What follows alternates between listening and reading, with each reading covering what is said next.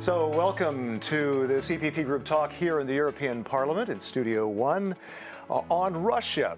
From red terror to terrorist state, is a different Russia possible? And joining us, first of all, is Rasa Juknevičienė, MEP from Lithuania with the EPP Group, also ex-defense minister, yes. So very interesting as well. It happens. And Yuri Felshtinsky, you're a historian based in Boston. You've written extensively on Soviet history, including the rise to power of Lenin, and then on to the rise to power of Putin. So very, very interesting to discuss this as we look at where Russia is going in this war against Ukraine and what could be the upshot of this. As we saw the fall of Kherson recently, people are talking about how maybe Putin is weakened, but to what extent? And are his days numbered or not?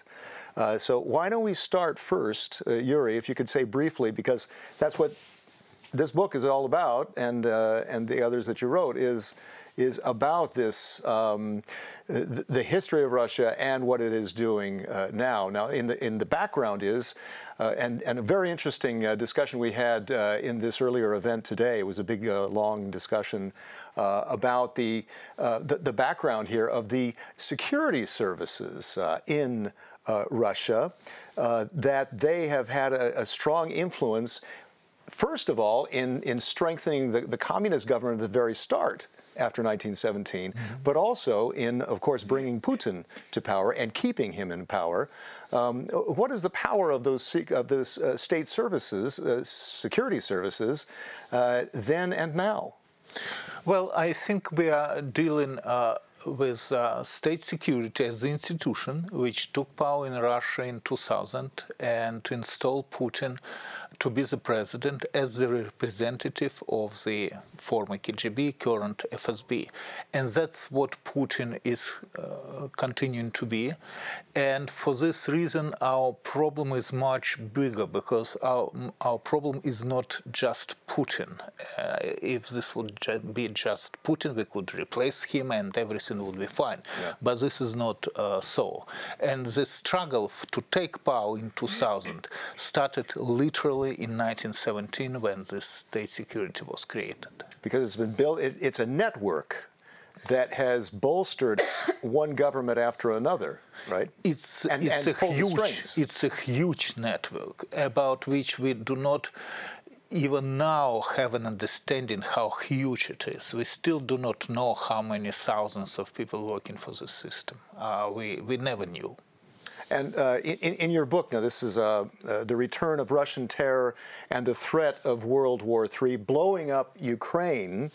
How does that work into what is happening now, that they are continuing in this conflict that requires the support of the security services for that to continue, right? Well, this book actually was written mainly in 2015. Okay. After the first invasion of Ukraine in 2014, because those days it became clear to me that Putin will never stop until he takes control of Ukraine. So we know that in 22, in February, he started a full-scale war. And ironically, I think that 24th of February, on the one hand, is going to be written as the beginning of the Third World War in history later, that it's going to be a major event. I think as a result of this war, Russia will be defeated. I just do not know, and probably no one knows, how long this will take. The war already continues for 8+ months, and how much we all pay for our victory. Now, what if Russia is not defeated? Or what if the West does not show the concerted effort that it has up to now, that they cut a deal? I think in many ways Russia is already defeated. After more than 8 months of war, it lost its army completely. Putin was trying, of course, to mobilize 300,000 additional people. They all went abroad, so he lost his second army even before the fight started. They're trying to mobilize now the third army, but this is the army which is not capable to fight against Ukrainian army, which is now very experienced. There are a bunch of recruits, right, from the draft. Correct, professionals, and they do not have, ammunition. They do not have military equipment because they never planned to have this war as 8 months war. So militarily speaking, they're in terrible shape, and we could sleep quietly and just claim the victory, except that Russia has nuclear weapons. Mm-hmm. Are they going to use them? This is the most important question, seriously. This is the most important question. I would not say that I know the answer. I sincerely hope they will not use it, but I think if they plan to use it, if they have the idea to use it, they probably will try to use it from Belarus, not from the Russian Federation, since Belarus is, technically speaking, an independent state. And I think that's why Putin keeps Belarus independent. For this particular reason, formally independent. Otherwise, he would annex it, because we see how he loves to annex every piece of territory which he takes under his control. And what is suspicious is not just that he is not annexing it, but there is not a single person in Russia, in the parliament, in the press, who is talking about this, and this is an indication that this is done on purpose. So I think this is the most dangerous territory, Belarus. It was dangerous prior to invasion of 22, because it was clear that Putin has to take control of it first, and he took control in 2021. So we better watch Belarus. Now, something that you mentioned in the longer event earlier today was that Belarus is kind of the key to what happens in the future. That if Lukashenko, the last dictator of Europe, the ruler of Not Belarus, the last, Putin is also. Well, yes, okay, all right, that's Europe. You're right. Is toppled, that could help to prevent Russia from using Belarus as a base, as a way to perhaps go into Ukraine again from the north. Maybe get your reaction, also Rasa's reaction on that. No, yours first. Well, the reason why Putin stopped in 2014, because he realized very quickly that you cannot take Ukraine without moving into direction of Kiev. And if you look at the map, you understand that you cannot attack Kiev from the territory of Russian Federation. It's too far. Yeah. So he had to take Belarus first. And actually, in the book which was written and published in 2014, I wrote that we should watch Belarus. And the moment we see Russian troops there, this indicates that they are going to invade Ukraine. We missed it somehow, probably because of coronavirus, but that's why Belarus is important. If we take Belarus out of Putin's control, not only he is losing geopolitically important territory which allows him to attack Eastern Europe with conventional forces, but we also take away his ability to strike from neutral or whatever independent Belarus. Then Rasa, that brings me to ask you on the policy side, Madam former Defense Minister, how do you see this, and how important is it for, I guess, Europe to continue bolstering and strengthening the anti-Lukashenko movement in Belarus? Of course, it's very important, because I believe that those people, they were in the streets in 2020, they still keep the same mood, the same spirit in their hearts, despite that regime was able to stop them and keep them silenced now inside Belarus. But I am sure that Belarusians, they support Ukrainians, and they don't want to be involved directly into this war. They don't want to be mobilized, despite that Putin is pushing Lukashenko to do this, and maybe mobilization in Belarus also will happen, I don't know. But back to what's already happened, many were shocked and surprised what happened in 24th of February this year, because many people they were not evaluating the situation in the proper way, as Yuri Felshtinsky was not only himself but many of people were following the situation and were not so surprised as many in the West, because you know what Putin was preparing for such large-scale war, but not necessarily. In the very beginning, he was expecting that Ukraine will fight, and of course his first version was when I was minister. You mentioned of defense. Yes. He wanted to take Ukraine without the war, via Yanukovych, via meddling into the election and taking with so-called soft power, or I would say corrupt power or dirty power. Because what happened after Yanukovych won election, he refused to join NATO. Military bases in Crimea were prolonged the term for so-called rent for Russian Federation, and Putin wanted to test NATO and us via Baltic states.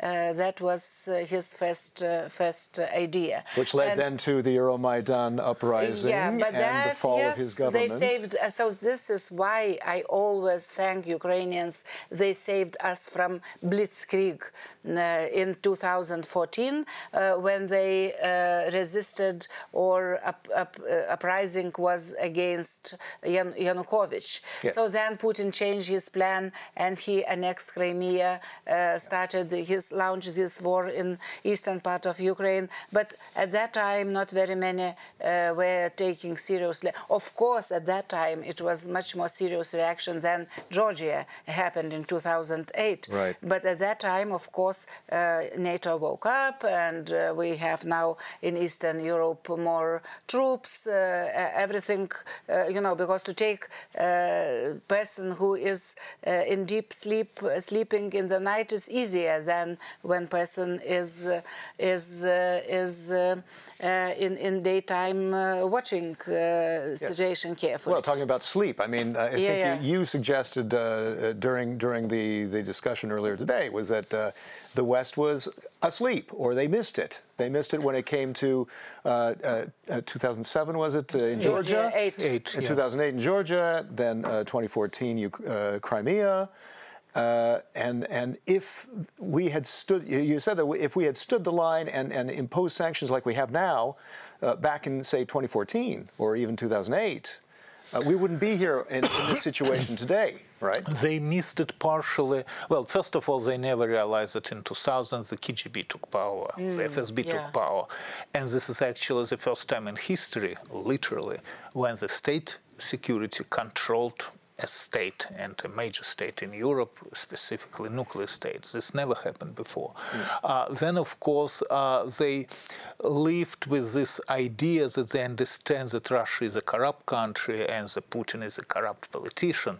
And there is it's a kind of good news, because if the person is corrupt, you always could buy him because he is interested in money. Okay. So we miss that we are dealing with a completely irrational people and irrational structure, because this is not about money anymore. It was, until a certain period, it was about money.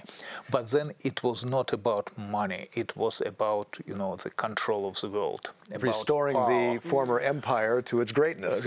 Restoring former empire, because, again, we do not have to forget that Russia was always an empire. It was empire prior to 1917, it was empire prior to 1991, a communist empire. And so Putin sold very easily to people this idea that all their problems are happening because the world does not want Russia to exist as an empire. Mm-hmm. And this is like the fate of Russia and the fate of Russians to live in imperial state, and to the fate of Russia to be an empire. So unless Russia change this attitude towards itself. I think we are going to have problem with this state. And again, I think the problem is not just Putin. The problem is politically speaking and military speaking with the FSB controlling the state. Right. But on philosophical level, Russia has to look at itself as if it's just a normal country, not an empire.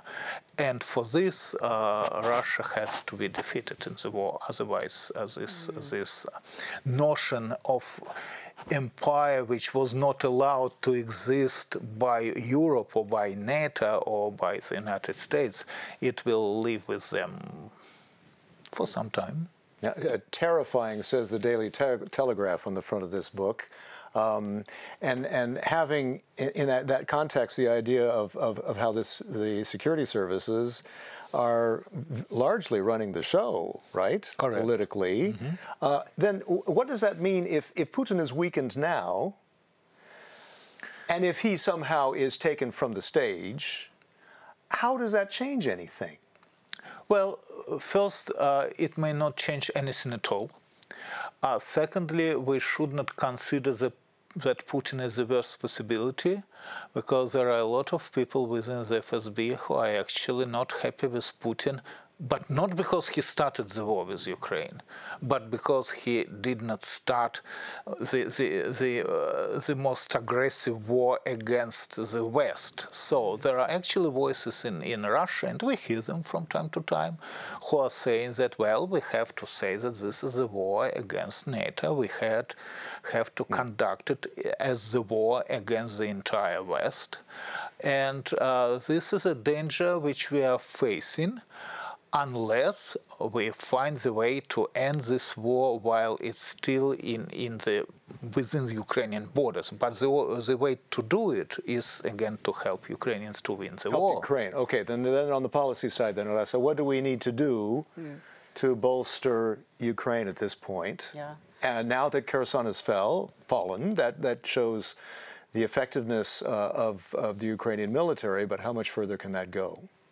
I just wanted to say some words on is Putin worst, or maybe others will come even worse. Yeah. But I think because they are allowed to speak loudly in Russia, inside Russia, I still believe that it's part of the regime as well, to threaten us, to send a message to the Western countries that, look, if not Putin, so others will be even worse, and you have to have some kind of dialogue with Putin, because otherwise it will be even worse. It's the devil we know. This is my opinion. Right. But on the victory of Ukraine, or all of us, yes, Putin lost this war in the very beginning when he was not able to take Kiev.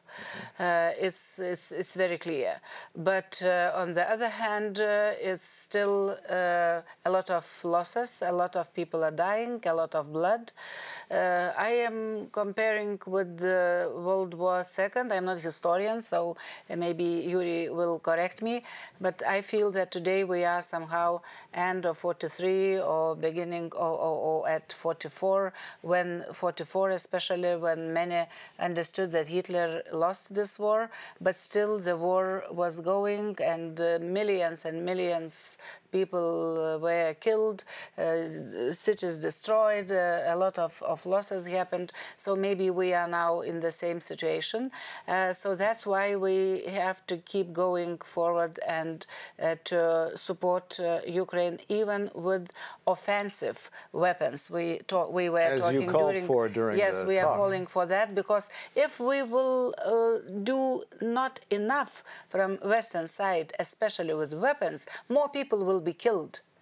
It's not, when we say offensive weapons, I think we have to switch into saying defensive weapons, despite that officially the name of these weapons are offensive, but we will defend with such offensive weapons people, innocent people, and people, they will be killed because we will not delivering them enough. And of course, we have to do our best to name Russia as terrorist terrorist state, not to be afraid to establish tribunal, special tribunal, sanctions. And this is, I think, the most important sanction, indirect but sanction against Putin and all those around, if they will know that court is already established and they will be asked for that. When we are speaking and speaking for war crimes, for aggression against Ukraine. When we speak always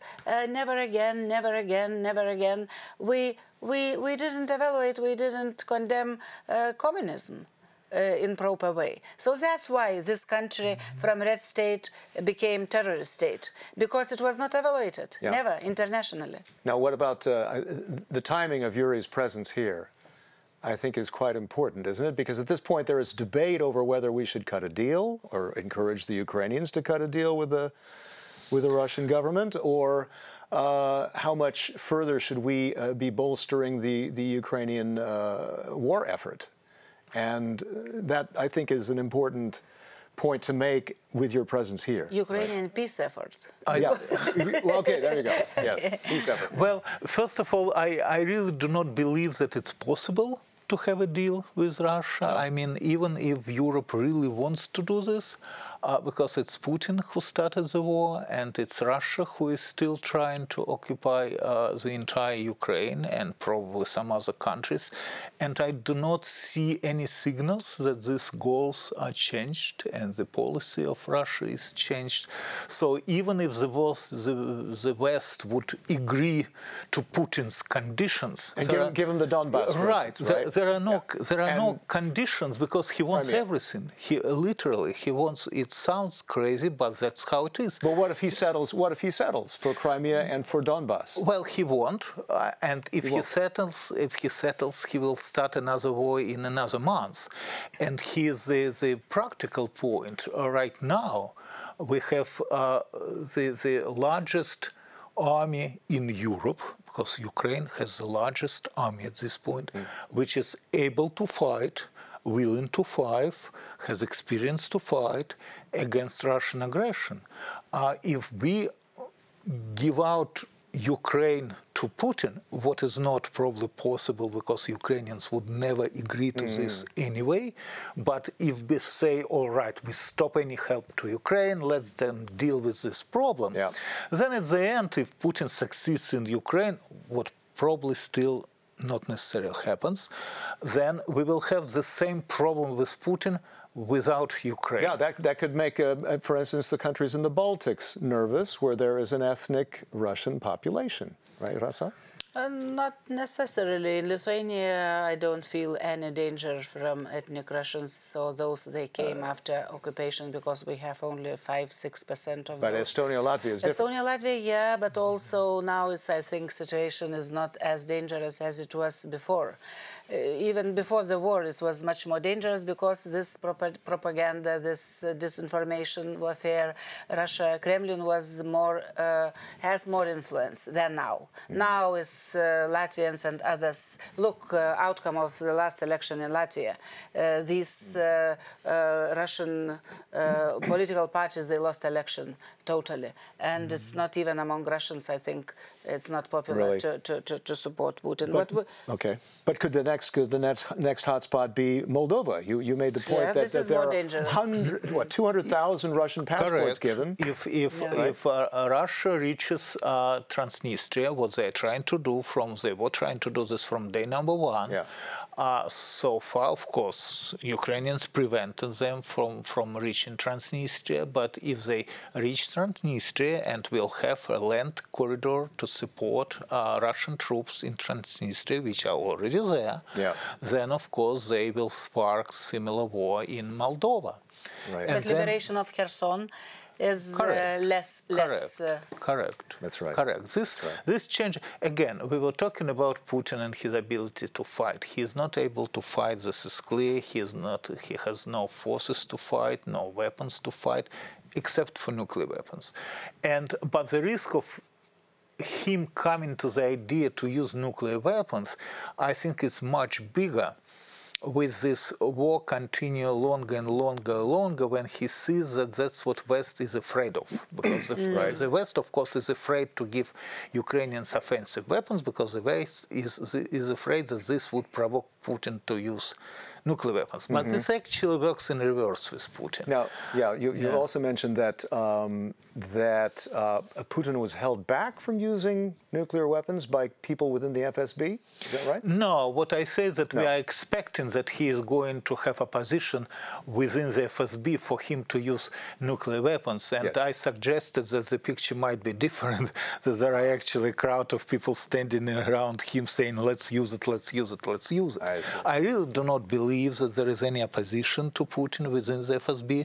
As soon as there would be, we will see it, because they will take down Putin, they will take down Prigozhin, they will take down Shoigu, because it would be very easy to blame them for everything.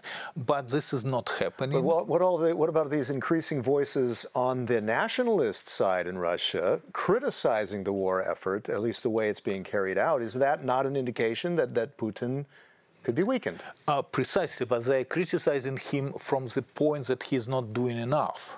They're not criticizing him from the point that he started a war which is damaging Russia, blah, blah, blah. No. Yeah. So this is an opposition which is allowed to exist. This is controlled opposition. Again, this is controlled maybe by the FSB. Some of those structures and parties were created back by KGB during the Soviet years. So they allow them to exist for a reason.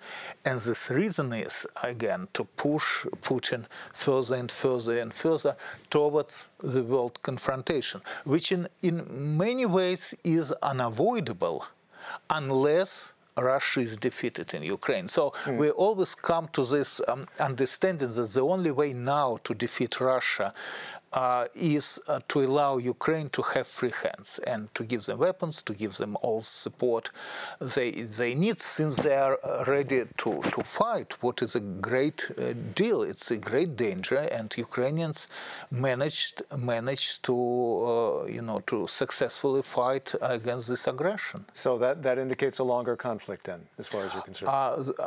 This is possible unless we give Ukraine everything they need. Yeah. And Putin, are his days numbered? You described him as the CEO of the FSB. They're numbered. In a book which I published in 21, I wrote that he created a very stable system and maybe in power until 2036, as he planned, unless he starts a war. And on 24th of February, he started the war, and this made his days numbered. So the question is, again, the question is not if we win and if he loses. The question is when he would lose and how much we will pay for the victory. How much we will pay. Rasa, any final thought yourself? Yeah, my final is the sentence that if we want to have sustainable secure European continent, not only European Union, European continent, we have to help Ukraine to win this war, and we have to defeat Putin. Otherwise, it will be permanent waves of the wars coming from this strange country like Russian Federation.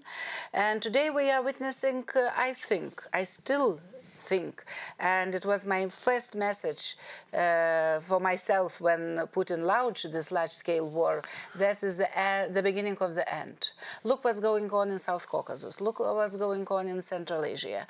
So Putin is losing everything around.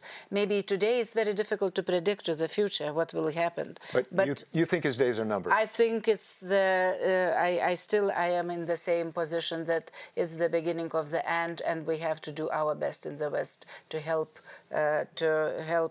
to happen it as soon as possible. Rasa, Yuri, thank you so much for joining us on this EPP Group talk here in the European Parliament.